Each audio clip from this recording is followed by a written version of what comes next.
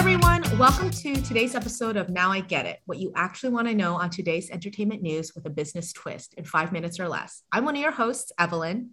And I'm Matt. And I feel like there's only one topic today, Evelyn, and that is the Met Gala. Oh my gosh, I know. I literally was glued to my screen last night, refreshing everyone's photos. And I know everyone's doing the same thing and looking to see who wore what, but did you know, Evelyn, that this is actually one of the biggest fundraising nights for the Met every year? Wait. It's a fundraiser? I literally thought it was a place where Rihanna just shows up everyone and there was a Justin Bieber concert sprinkled in between. So both can be true. So this is actually a fundraiser for the Met Costume Institute. So that's right. So if you go to the Met tomorrow and you go to the exhibit, you can actually see a lot of the fashion around this new theme. I think, what is it? It's in America. Yep. Last night's theme was in America. Yes. Okay. Well, listen, the problem with when you have such a general theme is that the fashion was a mess, but there were some highlights from a human story perspective. Okay. So tell me one. Okay. So Billie Eilish, music girl of the moment, right? Everyone wants to know like who she's wearing. What does it look like? She shows up in Oscar de la Renta, but what people don't realize behind this gorgeous like tulle nude color gown is that she made Oscar de la Renta company sign a contract that they would agree to no longer using fur in their future fashion products.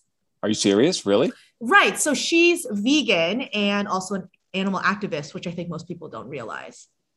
Which I think that's actually the story of the Met. I think it does get all this press and it seems very superficial, but it really can be an event that helps move culture forward. Like it is a cultural moment. And so it's really exciting to hear about these types of anecdotes where it's not just use the platform to enhance your own celebrity, but also to take action and actually support a cause. Oh, wait, I love that. So someone else who supported a cause, Lewis Hamilton, the Formula One driver, he shows up, buys his own table at the Met, by the way. Wait, like a table at a club, like a bottle service table? Oh my God, I wish it was that affordable. So tables at the Met can go up to $250,000. And it's not even just about having the money. Like a corporate executive can't just stroll in. You have to have Anna Wintour's blessing. So Lewis had both. And he buys a table and invites 4 emerging Black fashion designers. That's amazing. They're Kenneth Nicholson, Jason Rembert, Rich Fresh, and Theo Filio. Designers that honestly would not be able to afford their own table. That's for sure.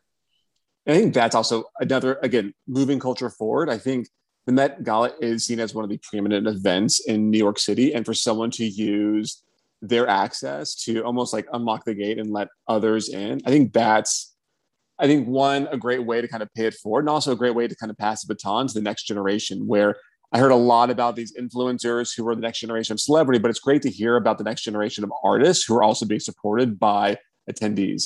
I know. It's seriously so generous and the best way to use your platform compared to the other episode of The Activist, which was comical. Wait, speaking of comedy, Matt, we have to end with Nicki Minaj, Annika. I heard she couldn't go. Oh my God. So basically everyone, for those who didn't realize, Nicki Minaj made a couple tweets during the Met Gala saying, I'm not going to the Met Gala. They require COVID vaccines. And I'm not, if I get vaccinated, it's not because I'm going to the Met. So did you say why? Why is she feeling so Oh my gosh. Let me read this directly because it doesn't, otherwise I won't do it justice. Nicki tweeted, my cousin in Trinidad won't get the vaccine because his friend got it and became impotent. His testicles became swollen. His friend was weeks away from getting married. Now the girl called off the wedding. So just pray on it and make sure you're comfortable with your decision, not bullied.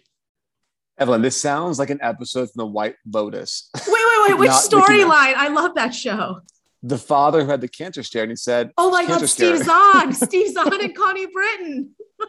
So I can't tell if Nicki Minaj is channeling the White Lotus or if she's serious about her vaccine skepticism. God. The most twisted and hilarious thing is that White Lotus is a fictional drama, albeit put on by a very high quality HBO Max that everyone go watch it now. It was the show of the summer. But exactly, how is this real life? This belongs on a fictional drama show. This is crazy. Well, I guess the Met Gala is an opportunity to do good and also a source of entertainment. And so I guess we have both in this case.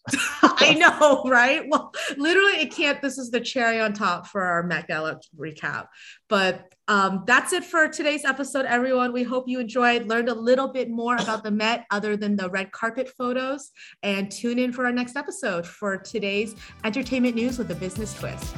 See you next time.